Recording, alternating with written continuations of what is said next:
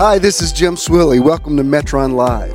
Metron is a Greek word that means sphere of influence. I believe in living your best life possible, and that's the reason for this podcast. This is my Metron. Now let me help you discover yours. So let's begin with some affirmations. The highest affirmation is I am. We're going to ascend up to that. So when I point to me, I say it. When I point to you, you say it. So I am blessed. I am a blessing. I am. Hey, Will. Good. Thank you, Avery. I am free. I am freedom. Hey, Donnie. I am. I am well. I am wellness. I am. Good. Thank you, Stephanie. I am joyful. I am joy. I am. I am whole. I am wholeness. I am. I am. I feel like saying this. I am prepared. I am preparedness. Hey, Eddie. I am. I am ready. Hey, Kathy. I am readiness. I am. I think I've used those words before. That's a good energy on that. Hey, Romanita. I am healthy. I am health. I am. Hey, Matthew. I am enlightened. I am enlightenment. I am. Hey, Wynn. I am happy. I am happiness. I am. Beautiful. I never get tired of doing that. It always works. Let's do a little bit of breath work. I love, while those words are still in the atmosphere, I love adding the breathing techniques. So we're going to go in through the nose, hold it, then out through the mouth. Here we go. In, hold, out. Beautiful. In. Hey, Ernie and Leona. Out. Inhale. Exhale. In. Out. I like to do a little bit of breath work before I teach, because it's kind of like cleansing the mental palate to receive the word. So I speak in this atmosphere and I say, let there be light. And I may walk in a minute, but I'm just going to, until I get these first things said, it's going to be stationary. It looks like we've got a good spot. Here. And if somebody asks me to move, I don't think I'm violating any rules by doing this, but if somebody asks me to move, we'll move. But Isaiah chapter 11, it's a beautiful messianic prophecy. It's the whole passage where we get the imagery about when the Messiah comes, that the lion will lay down with the lamb, and it sounds more like a psalm, one of David's writings. But verse 1 of Isaiah 11 says, it prophesies the coming of Jesus, and it says, out of Jesse a root will spring up. Jesse was the father of David, and which is interesting because Jesus was related to David through his stepfather. Like, the reason they went to Bethlehem for the nativity was not because Mary's people were from there, but because Joseph's people were, that's a whole other thing. That's so cute. Your poodle's adorable. I wish the audience could see this poodle with purple hair. Hey, Jackie. Anyway, but verse 2 is what I want to talk about, and he says that the thing that will set this Messiah apart was, like some translations say, this, he will manifest the 7 spirits of God. Probably a better way to interpret it is the 7-fold Spirit of God. But he says, first of all, he will have the Spirit of the Lord upon him. And that's, in Luke chapter 4 is when Jesus goes to the temple and he reads Isaiah's prophecy, the Spirit of the Lord God is upon me to preach liberty to the captives, etc. And he stands up and he says, this day this prophecy has been fulfilled in your ears. And I've talked extensively about that. The anointing is not a feeling as much as it is an equipping for service. The Spirit of the Lord, when the Spirit of the Lord is upon you, it's to cause you to do something. The Spirit of the Lord causes activism. The Spirit of the Lord creates energy that improves people. Like Isaiah 61 says, the Spirit of the Lord is upon me because he has anointed me to preach liberty to the captives, the opening of the prison to them that are bound, to recover sight to the blind. All those, hey, Dr. A, all of those things that are about making spirituality work, making it, and I feel that very strongly here in front of this museum. That's, if you ever get a chance to go in here, it's really beautiful. It's dedicated to, there's all the stuff about Gandhi and Dr. King and all these people that have made a real difference in life because the Spirit of the Lord was upon them. So then he says he'll have the Spirit of the Lord, the Spirit of wisdom, the Spirit of understanding, the Spirit of counsel, the Spirit of might, the Spirit of knowledge, and then finally he says the Spirit of the fear of the Lord. And the idea of the fear of the Lord is definitely been misinterpreted by people who try to take ancient texts and give them and try to understand them through a modern lens. We talk about the fear of the Lord, we're not talking about being afraid of God in the sense of he could hurt me. It's the awe of God. Like, I don't know if kids still say this, but I remember when I was in high school, like if somebody did something really amazing, or if they wore something that everybody was impressed with, or if they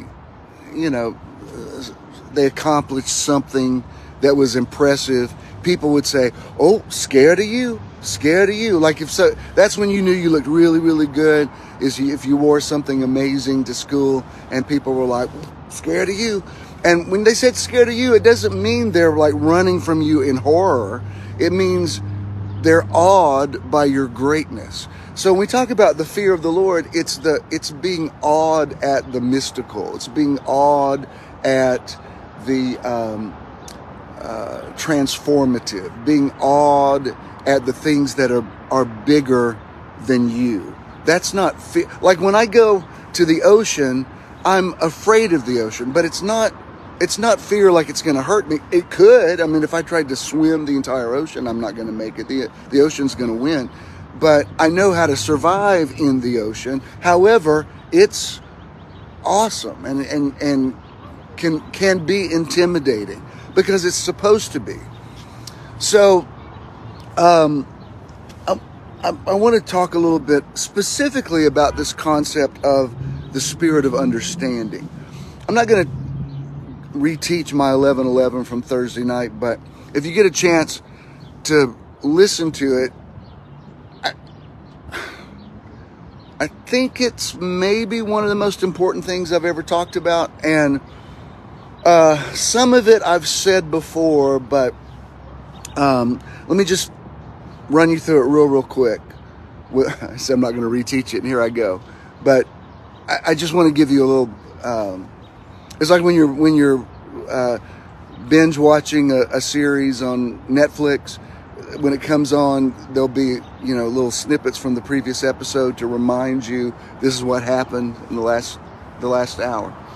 So Thursday night I was talking about Genesis 1, 2, and 3, which I'm in a lot, always have been.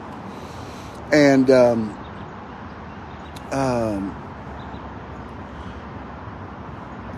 I was talking about how when I'm reading this story that I've read thousands of times and taught on hundreds and hundreds and hundreds of times, and I feel like I'm looking at it now through really new eyes. I love that. I love that you can, again, I use this metaphor a lot, but I love that you can turn the diamond just a little bit and it catches a different reflection, a different facet of the light, and opens up a whole new paradigm for you.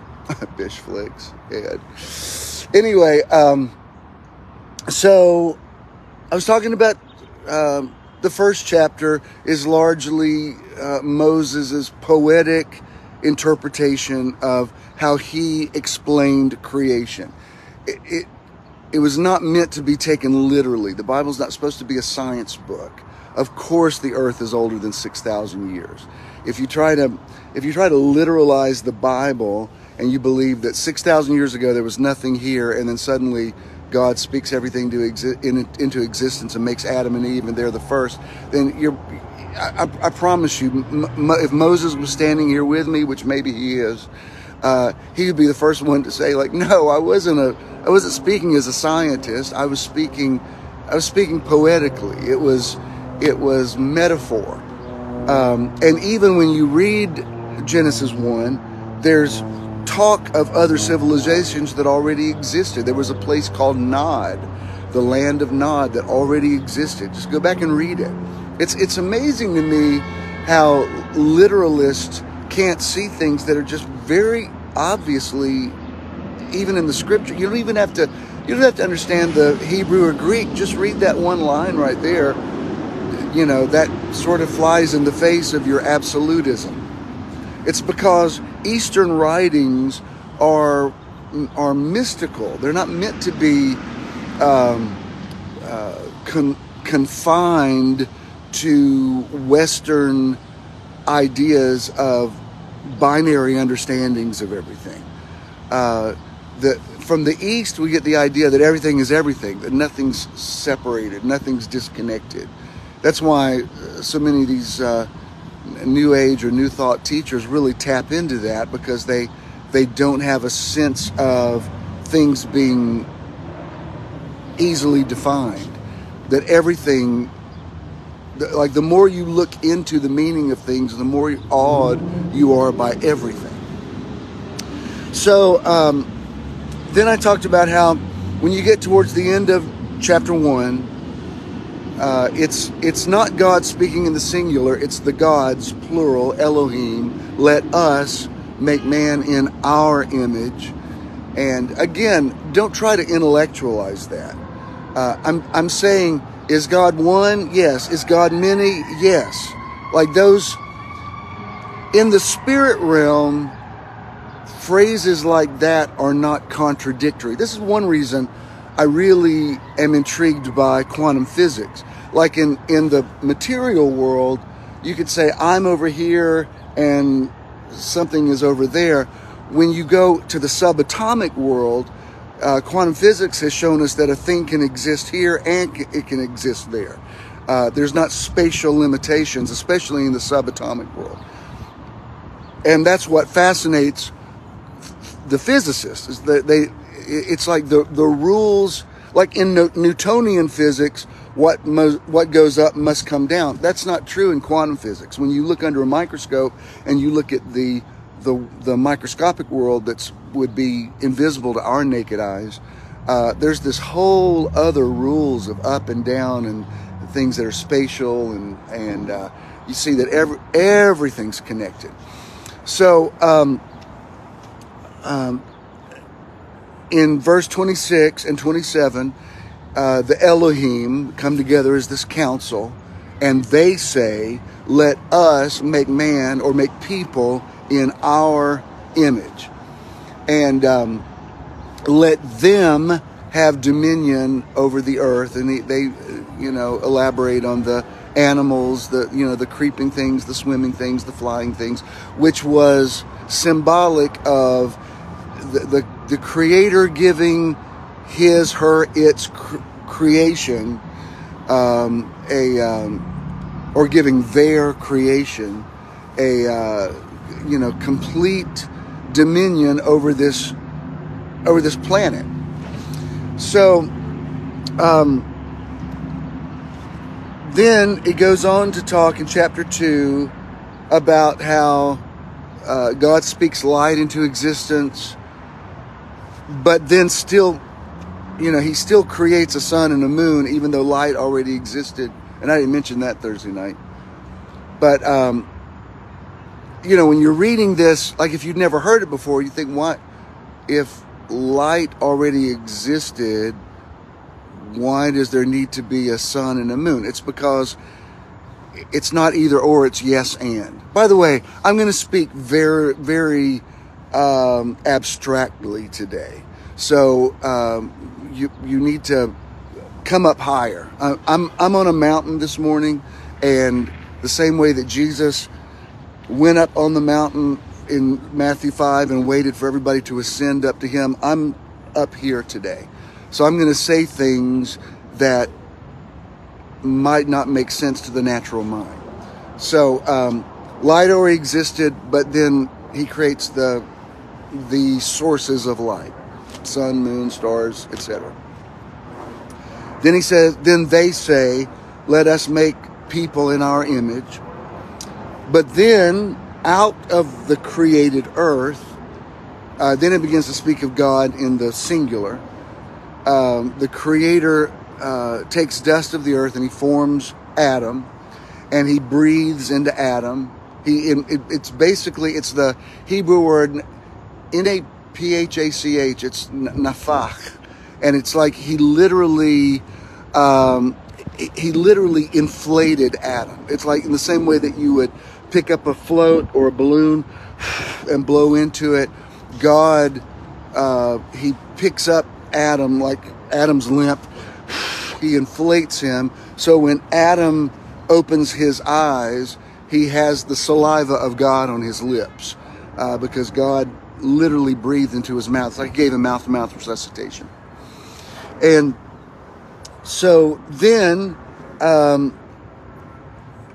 he brings the animals to Adam to see what Adam will call them, and whatever Adam calls them is what God calls them. So there's an indication that Adam has the say now. Adam determines what's going to happen here.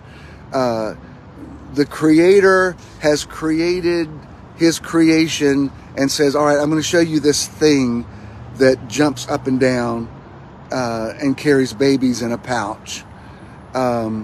Which, by the way, I don't think any of this is literal. Please understand, this is a spiritual allegory. But God only says it's a kangaroo if Adam says it's a kangaroo. God only says it's an eagle if Adam says it. So that really indicates why we have this idea of the fall of man, is because Adam called himself fallen, not because the Creator did. The Creator never saw a disconnect between him and his creation. Paul said we were alienated from God in our minds. What we call the fall was a perception. It was a way of looking at things. And Adam saw himself naked, and so God had to call him naked. The only reason, like if you think God's mad at me, the only reason that could ever happen is because you're mad at you, and your perception of God has somehow conflated, and you're bringing curses on yourself because you're going through life with the perception that you're under some kind of curse, but you've actually cursed yourself, because the nature of the creation in you has given you authority that whatever you call a thing is what God calls it. So he brings the animals to Adam, but then he says it's not good that the man should be alone. And you know the whole thing about how he puts Adam into a sleep, and he takes a rib out of him, and he creates Eve. Of course, this is not biological fact. This is how Moses was describing his understanding of how things came together. Okay, and dare I say, Moses would probably encourage you to come up with your own creation mythology, your own understanding. One thing I love is one translation I love is in the Concordant Literal Version. They show that in the Hebrew, you know, in the King James it says, "In the beginning God created the heavens and the earth." In the Hebrew, it actually says in a, capital A, in a beginning, not in the beginning. And so even these ancients who had no concept of things like in quantum physics, they talk about the multiverse or parallel realities. Basically, that's what the writer, if Moses wrote it even, the writer says literally in a beginning. The Europeans came along and they interpreted it as in the beginning, but it's a beginning. So what we read as Genesis 1 is the way Moses imagined it. You have to bring imagination into your spirituality, and you have to imagine your own law and gospels, and it's the whole reason why Jesus said it's necessary that I go away. If I don't go away, you'll never use your creativity. If I don't go away, you'll never use your innovation, because you'll wait for me to tell you what is what, and I'm telling you I need to remove myself so that you can begin to see what is what. Okay? So then it says chapter 2 begins by talking about a serpent, and he's not called Lucifer. There's a lot of imagery throughout the Bible of things that people have interpreted to say this is all talking about our modern idea of Satan. Most of our modern idea of Satan came from Greek mythology, Pan, the idea of an entity with horns, and even in Isaiah 14, where it says they will all look upon him narrowly and say, is this the one who deceived the whole world? If you go back and read it in context, he's talking about a king that fell. He's not talking about this fallen angel that took a third of the host of heaven out with him. So much of what,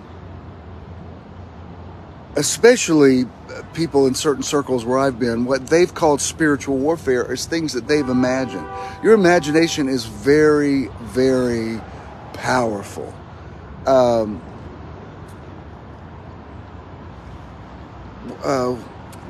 Howie asked me the other day if I'd ever heard of Neville Goddard, and I hadn't until 2 or 3 years ago.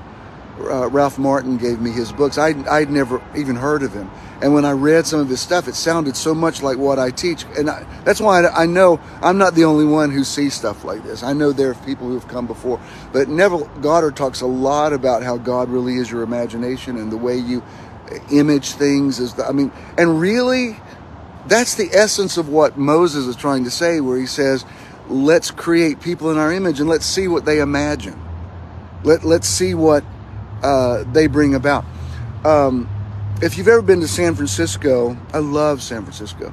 And I remember one time driving across the Golden Gate Bridge. I was headed up to Napa Valley.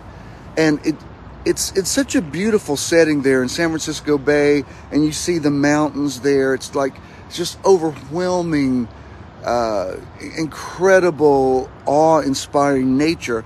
And then right in the middle of it is this amazing architectural feat, the Golden Gate Bridge. It's incredible. It was built back in the 30s, I think 1931, and it's still an architectural marvel. And when you see man's achievement in the context of what we call God, it's just this. I remember just having this moment that was so overwhelming. I had to really snap out of it and think, you're on the Golden Gate Bridge, keep driving. But I just became so awed by the ocean and the mountains. And then how did somebody come up with this technology?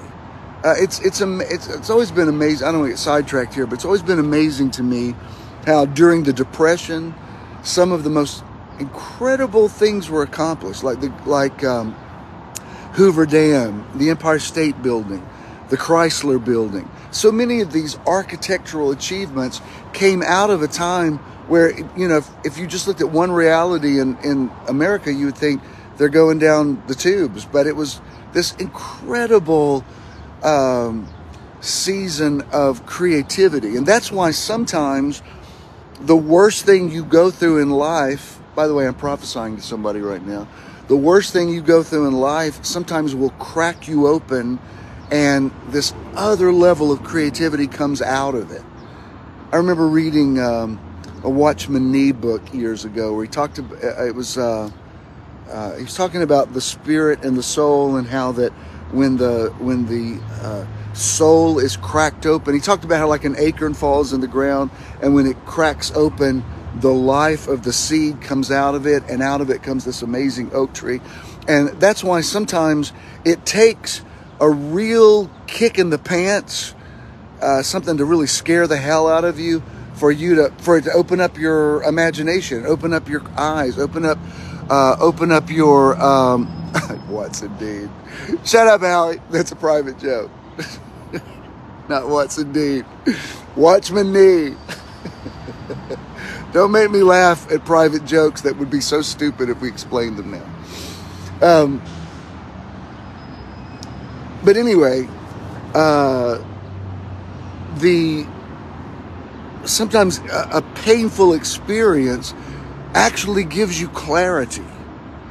I know in my own situation right now. I mean, I'm having this echocardiogram Wednesday. I have not ruled out the total possibility that they might not be able to find. I mean, according to the doctors, I have a 4.5 size aneurysm in my aorta, and I have a friend who has a 4.3 that's going into open heart surgery in the next few days. So I'm believing that's not going to happen to me, but honestly, and I'm not telling you not to pray for me, and I'm not telling you I haven't had some roller coaster emotions the last few days, and at the same time, my senses are so heightened right now. I'm like uber aware of everything, and it's like, how do I explain this? It's like the fear of it actually propels you into this heightened sense of awareness of everything. So I'm not going to say there haven't been some mental issues over this whole thing, but also if Adam called it a zebra and God called it a zebra, I'm calling it a blessing. I'm calling it an amazing wake-up call about my own health. I'm calling it a paradigm shift of my senior years. I'm calling it the best thing that ever happened to me. I bless it. Do you understand? Like I bless this thing that's happened to me. I honor it. I'm not even cursing it. I'm blessing it. Please let that make sense to your spirit, because it can sound counterintuitive, something that could easily, end your life just like that. Like, how could that be a blessing? I don't know. It just is. It's just a blessing. I'm sure in my heart of hearts, I'm not really, I don't think I'm going to, cross over in the next few days. But in the meantime, I also feel super energized, super blessed, super intolerant of BS in my life. I don't have time to entertain nonsense. I'm glad that it's made me really count my days and really, even more than I normally do, document everything that happens to me and really give me a sense of, real appreciating everything. And crazy as it sounds, when I wake up every morning, I'm like, oh, I woke up. Yay, another day. I got another day. And it makes you just, some people would say, doesn't that scare you? Like, no, not really. It makes me feel supercharged. And don't misunderstand me. I'm not surrendering to the disease. Believe me, I'm doing everything I know to do in the natural realm. And yet, after you've done everything you know to do, then all you can do is just like, well, let me enjoy what time I have left and make the most of it. And again, not being fatalistic, certainly don't have a death wish, but it's like something can happen to you from life that just really, it's like a sonic boom, and once you start getting your hearing back, you're like, whoa, what just happened? I can see clearly now, the rain is gone. So, anyway, I quite frankly don't think I've gotten to my best teaching yet. I think, I haven't even gotten to the best part of my ministry yet. I have still visualized my latter years as being a sage, the guy that people make appointments with, you have to climb up a mountain to talk to the guru. I feel like I'm going to become that guy. Like I'm the guy that, is the old man that has the amazing wisdom that, you've seen that imagery before. You go to meet the guy and he says the thing to you and you're like, when I was in his presence, whatever he said, I want to be that guy. I want to be that enlightened guy that just, I don't know. So I still, I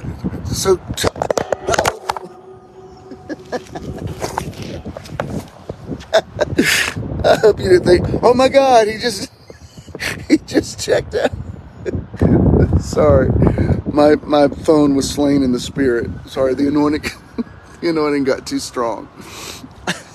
Are y'all still here? Let me get up to I did not just cross over, by the way. If you're wondering, like, crap, what just happened? So anyway, so back to Genesis. So the serpent, the writer says the serpent was more subtle than any other creature, which it's very interesting. I hadn't even thought about this. I've got to look at what the original word says, but in the Greek, in the Hebrew that the Old Testament was written in, they got your attention, Pam?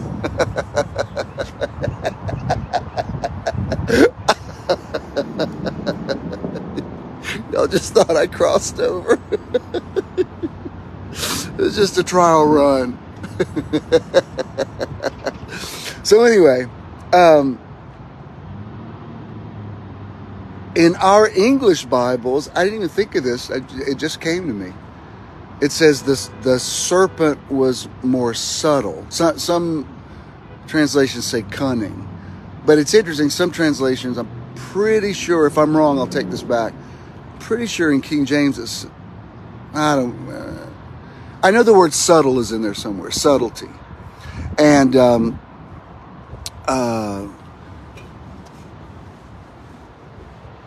I think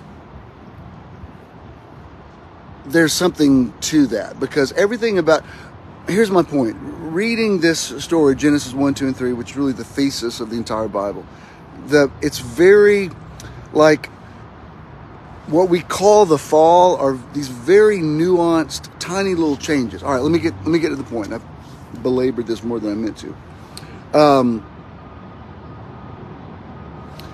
The serpent comes to Eve and says, can you eat of anything in the garden? And Eve says, we can eat of every thing that produces fruit in this garden, except for this, the tree of the knowledge of good and evil, because the Creator says that if we eat of it, we'll die. So the serpent says, you're not going to die. The Creator just said that because he knows that if you eat this, you're going to become like him. All right, right there, the answer should have been, what are you talking about? We already are like him. It's like the temptation was already the reality. God had already said, let us make people in our image. So when the serpent says, you won't die, you'll become like him, Eve should have said, we already are like him. What are you talking about? So then she partakes, and she gets Adam to partake. And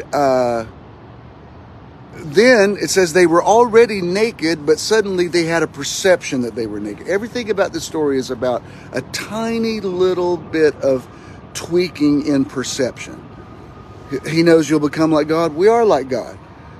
If I eat it, I'm going to be naked. I already was naked. Where's the big disconnect? So in chapter 3, the Creator comes to walk with Adam in the cool of the day. And Adam, where are you? Adam hides, sews together. It's not the fig leaf. He was not covering his genitalia for modesty purposes. He was scrambling around trying to cover himself up with limbs and leaves and foliage to try to, create a facsimile of what he thought he had lost, even though he hadn't lost it. And later in the story, the Creator gives them a placebo and slays these animals and puts animal skins on them just to make them feel better. It's the same concept as when you swaddle a baby. It's to make the baby, it's a placebo. It makes the baby feel like it's still securely in the womb. That's what, those skins did not make Adam and Eve righteous. The only thing that made them unrighteous was thinking they were unrighteous. With the heart, man believes unto righteousness. With the heart, man believes unto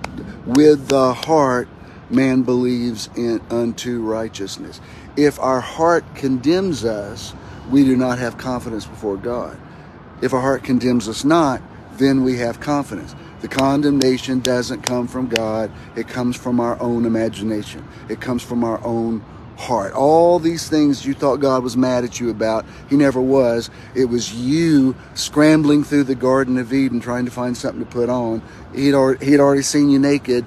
He already knew what you looked like. All things are naked and open under the eyes of him with whom we have to do. That's why Hebrews 4 says, we have not an high priest who cannot be touched with the feelings of our infirmities. It's just the same principle. He could just as easily have said, we have not an high priest who is not familiar with our nakedness. So he says, where are you? And so Adam finally comes out of hiding and he says, I hid from you because I was naked and I was afraid. The Creator does not say, you sure are. He didn't say that. He said, who told you that? Who told you were naked? You know who told him? Adam told himself he was naked. You say, no, the serpent did. Nope. Nope. The serpent could not make Adam or Eve do anything they didn't want to do. Adam, who told you were naked? If Adam had had any sense of self-awareness at all, he would have said, I told myself that. I assumed I was naked and afraid. It wasn't like God was coming through the Garden of Eden going, "Rah, where are you, naked Adam? Where are you?" Was it like, sorry, but I just caught the attention of a security guard walking by. I'm doing a very intense teaching. That got some attention. Anyway, he said, where are you? And Adam says, I hid because I was naked. And God says, who told you that? He told you that. You know, may I tell you that most of the lies you've believed that have kept you limited in your life, you told yourself that. Now, you interpreted it because of what somebody else said. And especially if you were a child and vulnerable to authority figures, you interpreted what they did or said, and it became your truth. But let me tell you something. Nobody can impose their truth on you unless you believe their truth. Nobody can make you feel inferior without your consent. So when God says, who told you were naked? He's basically, it's a verbal clue to say, Adam, you told yourself this. And some people have told themselves lies because of what they've read in the Bible or what they've interpreted that somebody in thousands of years ago said, that those people were imposing their viewpoints, and so they told themselves that. I mean, I'm telling you, the majority of the world is people going through life with somebody else's knowledge, somebody else's understanding. Inspiration is supposed to cause you to come forth and create your own reality. The word education means to draw out. I'm not imparting information to you. I'm drawing out things that you already knew. That's why it resonates with you, because somehow I have a gift of facilitating, helping people know what they didn't know they already knew. And I'll tell you this also. If you're the one that told yourself you're naked, you're the only one that can tell yourself you're not.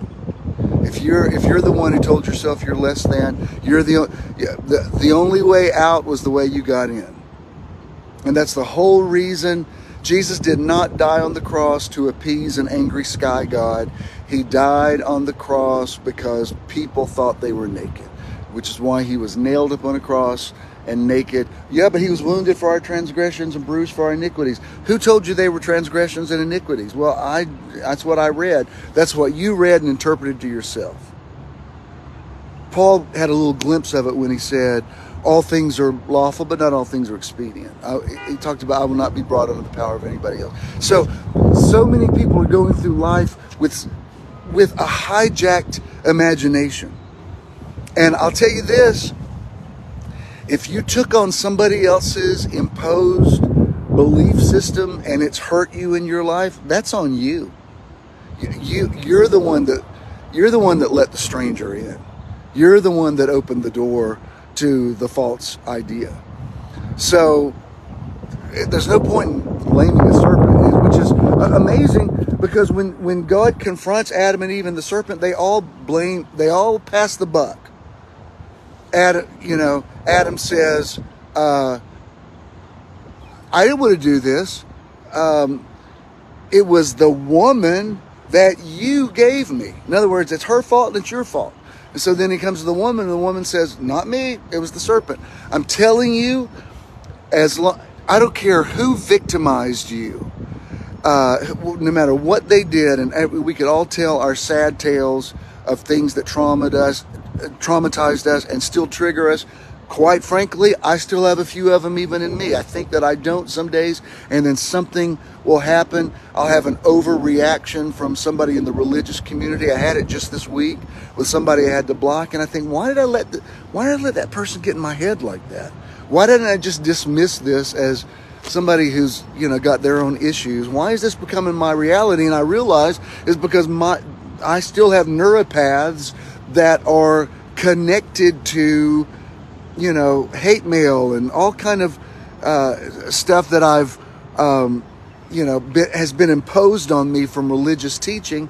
And it doesn't mean that I've empowered her. It means it's a wake-up call to me to say, you need to go through, and there's still some valleys that need to be exalted, and some mountains that need to be brought low, and some crooked places that still need to be made straight, so that I can prepare the way of the Lord. And when I make straight in the wilderness a highway for God, then God, the real God that I have imagined, comes through, and the whole earth is filled with His glory. But as long as I have these these little potholes in my head that where I, get triggered by something. It's my responsibility to go through and say, what the heck's going on here? This thing where I just had to block this person actually turned out to be a blessing, because it made me realize, like Jesus said, Satan has come to me, but he has nothing in me. I found out, religious people, they could still jerk me around a little bit. So that doesn't mean I'm weak. It means, good to know. That's a kingdom key that I need to know. So now you just made me freer than I already had. Howie said something to me. He's on here, but I called him this week because I just needed to work through some things that had been triggered in me that, they just had. And I noticed he had posted that he had to block somebody else. And I don't think Howie you won't mind me saying this with you. This made me laugh. It's the first time I'd really laughed in days. He blocked this guy because he'd already warned the guy. He'd already said, don't come on my page with all your, religious stuff. And he'd already given the guy a couple of warnings. And so Howie posted something last week, and the guy came back on there again and said, Jesus needs to set you free. Howie said, you know what? He did come to set me free. And when I hit that delete button and and I blocked him, I set myself free. That's right. That's a deliverance ministry. You don't need to rebuke demons. You just need to block some people in your life who are just wearing you out with their their religious ideas that they've already made their point. Like, I got it. So hit that delete button as much as you need to and saying, I'm so glad Jesus set me free. I'm so glad you're out, you're out, you're out. Bishop, I thought you believed in inclusion. I do. Inclusion doesn't mean you're allowed to come on my page or bombard my messenger, my private inbox with religious arguments about things I've already written books about years ago. I don't want to argue with you about them. So you're not a bad person. You're not going to hell, because there is no hell. But you're fine, just not in my world, because you're triggering me in ways that I don't want to be triggered. And furthermore, I don't have to. I own my triggers. So out. And I am freer now than I was this time last week. So again, you turn those things into blessings. Father, forgive them. They know not what they do. That means I'm going to be friends with them. It means I release them. I forgive them. Probably never speak to them again, but I forgive them. And it's all good. So he says to them, and this is the part I had never taught them before Thursday night. He says, all right, because you've done this, I'm going to pronounce these curses on you. So first, to the serpent, he says, from now on, you're going to have to crawl on your belly and eat the dust of the earth. You won't have legs like the cattle. You'll be on your belly. All right. If you think this story is literal, then why wouldn't you think that's the curse? The serpent already was on his belly. The serpent already did. It's not like he had wings and then God said, from now on you're going to slither around. If it was really a serpent, he already was on his belly. So it's kind of like, have you ever had let me say it this way. The whole thing about the Hatfields and the McCoys, the legendary families somewhere in Kentucky that had this feud that went on for generations and generations. They say that at a certain point, the families had no idea what they were fighting about. It's just that one side's feeling of injustice had been passed on to a next generation. So these people are killing each other, shooting each other over issues that their grandparents and great-grandparents had that they don't even know what the big fight was about. So I'm like, all right, the serpent says if you eat the fruit, you'll be like God. Already are like God.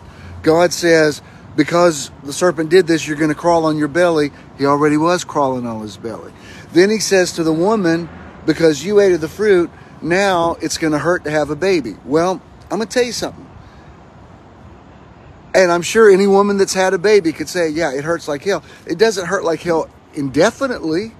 And furthermore, how is that really a curse as much as it's just a fact of, it's just a logical thing that if a large object goes through a small opening, for a short amount of time, and even if you had a long labor and you had painful contractions, it still wasn't for the rest of your life.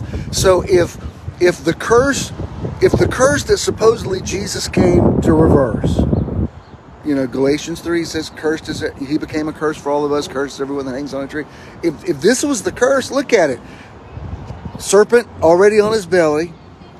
Eve, I'm thinking if they had never fallen, it still would have hurt when Cain and Abel came out of her womb, just because that's going to hurt. Not indefinitely. And in the Gospels, Jesus says that a woman forgets the pain of her childbirth for joy that a person has been brought into the world. So obviously, there are some women that have had multiple children. They knew that it hurt. They went back in for more. So that was it. That was the curse. And then he says to the man, because you've done this, now you're going to have to grow things by this through planting them in the ground and through the sweat of your brow, and you're going to have to work. Well, that's what we all do. I mean, in Genesis 2:15, he had already said he put Adam in the garden to tend and to keep it. So here's the curse. This is what Jesus had to come and die on the cross for, if you take this literally. Because a snake that was already crawling on his belly is crawling on his belly. It's going to hurt to have a baby, and yard work makes you sweat. That's it. When people say, no, the curse was being lost eternally and going to hell. Where do you see that in the Genesis story? It says, in the beginning God created the heaven and the earth. It doesn't say he created the heaven and earth and hell. Hell was imagined. It was imagined for, by people who wrote these things later on. In the original Genesis story, no, this is all misperceptions of things that were already reality. Jesus says, if there's any way, let this cup pass from me. And apparently there was no way for it to pass from him. So because people had believed something for so long that was so wrong, he had to make a public display of it. Like, I'm going to show you something really dramatic. I'm going to die on a cross. It's not permanent. I'll be back in 3 days. But if this is what it takes to get you to think differently about yourself and stop condemning yourself, then so be it. With the heart man believes unto righteousness, and with the mouth confession is made into salvation. So even yesterday, I see that Jack and Jackie are on here, and Jack's father transitioned last week. Wonderful Mr. Niels, 90, right at 99. And his wife Myrtle transitioned a few years ago, and they were sort of, some of you that maybe remember them from Church of the Now, they were kind of the unofficial grandparents of the church. And one thing I loved about Neil and Myrtle, they were so sweet, and they were considerably older than the median age of Church of the Now. And I can remember back when Church of the Now was really rocking and rolling. Like, sometimes I would come out and preach something that really pushed the envelope, and they would just be right on the page with me. Like, I'd preach something that would make Southern Baptist's head explode, and Myrtle would meet me out in the line and go, "Ooh, that was the greatest sermon I ever heard." And I think, really? Wow, these are some hip older people. Or sometimes we'd have music that was it was so loud that even I'm on the stage going like, good Lord, y'all turn it down. I mean, I'm being like an old fart going, this music's too loud and it sounds like rock and roll in here. Not Neil and Myrtle. Myrtle would be up there like clapping everything. And I always thought, man, you guys are reinventing, what it's like to be older, because y'all are definitely not old fogies. So yesterday I went to Mr. Neil's service. It was a good service, and the man who spoke, he did a fine job. He knew a lot of the scriptures, and A lot of the way he phrased things, quoting scripture, actually reminded me of, the way that I talk. And what I'm about to say is in no way throwing him under the bus, because at least I will give him this. He made the service about Neil, which is what the service is supposed to be. It's not supposed to be an opportunity for a pastor to give altar calls. But he did say at the end, and again, I'm not criticizing him, because this is pretty much what Christian pastors are expected to do. And to his credit, he didn't belabor the point. He didn't. I thought, please don't do an altar call, which he didn't. But he did say, he was talking about the overwhelming love of God. God loves us so much. Neil was a manifestation of that kind of love. He talked about how a family member had scratched up Neil's new truck, and she was really upset about it. And he said it's fine, and hugged her and said it could be fixed. And so what he's implying is that, Neil represented a merciful, loving God who's not just on our case about everything. So I'm like, okay, here, that's good. I could have, if I was doing that funeral, I could give you some anecdotes, because I maybe knew Neil better than he did, because in Neil's later years, he's been in a convalescent home. But he did say, and he touched on it briefly and got off of it, but he did say, if you ever want to see Neil again, if you want to experience this love, this is for belief. He made a couple of statements implying, and believe me, I've heard it done much more heavy-handedly. He did say, this is only for believers to get this. But at least he moved on from it and didn't, bring it up. But I'm listening to it because my ears are perked up right now.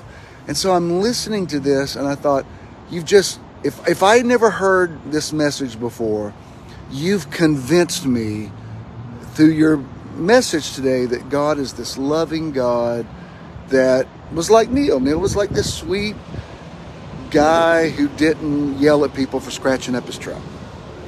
But then in the same breath, you just told me that God's only going to love me like that if I love him back. And again, not throwing him under the bus, he was fine. And I'm sure Jack and Jackie wouldn't mind me saying this.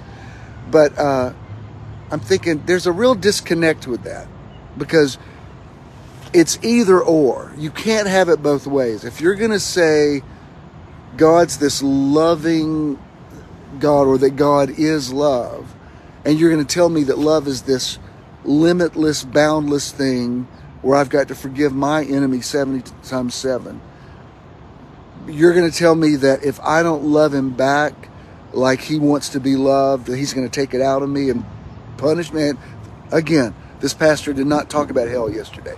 But for those of us who know what he's saying, you fill in the blanks. And I listened to that, and I thought, man, it's hard to make that story fly.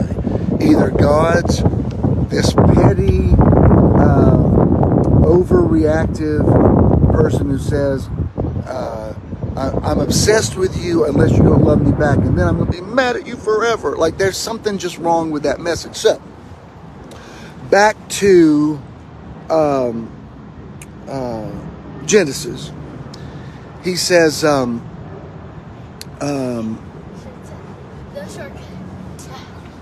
this is the curse. Then he says, we've got to remove the man from the garden lest he says, now the man is like one of us, knowing good from evil. And when I read it, I think, you already said he was like one of you. Why is this a revelation? You already said, let us make people in our image. So I could argue the point that the tree of the knowledge of good and evil made him more like God. But then he says, lest he put in his hand and eat from the tree of life and live forever. Well, I thought you said that was the whole purpose, that he eat from the tree of life. And then it says he ousts them from the garden, but he puts an angel, a cherubim, with a flaming sword that guards the way to the tree of life. He does not say to keep them out of the Garden of Eden. It's the way. Here, listen to me.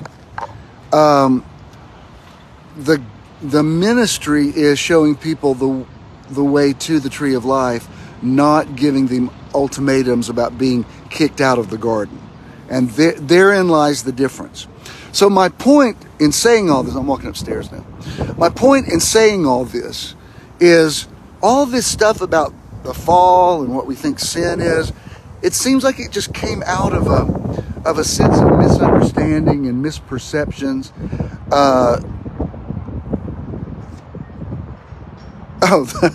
Yeah, I can't say. Hey, Wynn, could you just give me about 5 minutes, Wynn? If you'll just die down, that would be awesome. It's a gorgeous day out here, by the way. But anyway, so I guess the main thing. Let's see if I can get in a doorway somewhere and block this off. Oh, you know what? I could do this. I'm about to finish. I went up the stairs. Now I'm going down the stairs. Back to my original text in Isaiah 11. We talks about the seven spirits of God, and this is really the main thing I'm going to say today, is the spirit of understanding. And when your eyes and ears are open and your mind is open, you find a place of understanding that you didn't know was possible. You know, I'm not a football fan, but I always watch the Super Bowl. I mean, it's a big cultural event, and Ken was here last Sunday, and we watched it, and I'm always amazed at. But by the way, I'm inside this sculpture. Like, that's one side of the sculpture, and there's the other. So maybe this will block a little bit of the wind off. I thought it was a great game. I was into it. I mean, I wasn't even switching the channels. I watched all the commercials. And, you know, inevitably, all the stuff starts up about halftime shows. That seems to be, people want to argue about halftime shows as much as they want to argue about the Bible. And quite frankly, I've never seen, I guess because I've always been on the production end of things, I've never seen a halftime show that I thought was horrible. I mean, I'm always amazed at what they're able to do. You know, I looked at Rihanna floating up there on those platforms they had suspended, and I'm thinking, she's fearless. Like, good Lord, that's amazing they're able to do that. Wind, please, give me a second. This might have brought the wind up even more. Let me go in here. Hang on, because I want to make this point. Let's see if it's blocked off here. Yeah, maybe that's better. So, is that better? Okay. You spin me right around. That's a funny one, Jason. Anyway, I'm watching the whole thing, and I'm like, wow, that's kind of amazing. And Rihanna apparently was pregnant, and I thought, incredible. And I read people were criticizing what she had on, and from what I knew, what she was wearing was an homage to Andre Leon Talley, the larger than life editor at large of Vogue, who used to wear those they're called sleeping bag coats, designed by Norma Kamali, and it was an homage to him. And then that made me, to this morning, they just auctioned off some of his stuff at Christie's, and they raised $3.5 million for the Abyssinian Baptist Church in Harlem, and they had the choir from the church at Christie's at the auction singing the gospel song "How I Got Over," and it was so anointed. And you said, "What's that got to do with your sermon?" It's because, God, people just argue about everything and nitpick everything, and it's just because they have a lack of understanding. This is why I'm not even mad at people who don't understand what I do. I don't want to engage with them constantly. I want to avoid strife. But I also understand where they're coming from. I also understand and have compassion. It's like when you had a baby that was just freaking out and screaming, and you as upset as you can be with them, you also understand they're just tired and hungry. They just need a nap. They just need to eat. And that's kind of the way I feel about. I don't even feel defensive for the stuff that I teach anymore. I just think, well, people that don't understand it, they're just not there yet, and they'll eventually get it. So that's everything I wanted to say. I'll go read your comments later. I'll read them now. And I'm going to go get something to eat somewhere around here. And remember, we'll be back in the theater first Sunday of March. And if you want to give to the ministry, if you believe in what I'm doing, if you support me, then please go to bishandthenow.com. The giving needs to come back up for sure. And I'm not even yelling at you about it. I'm just saying, we still have, stuff we have to pay for every month.